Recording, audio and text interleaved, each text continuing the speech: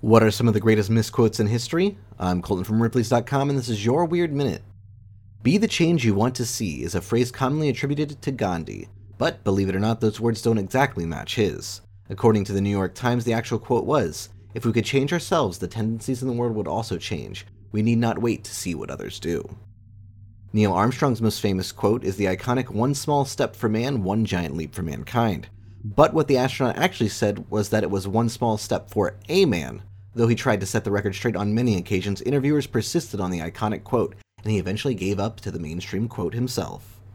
Marie Antoinette is credited with the phrase, "let them eat cake," in the face of bread riots in France, but she never actually said it. The quote was actually written by a French writer long before her reign, and was more accurately, "let them eat brioche." The quote was attributed to Antoinette because of her unpopularity.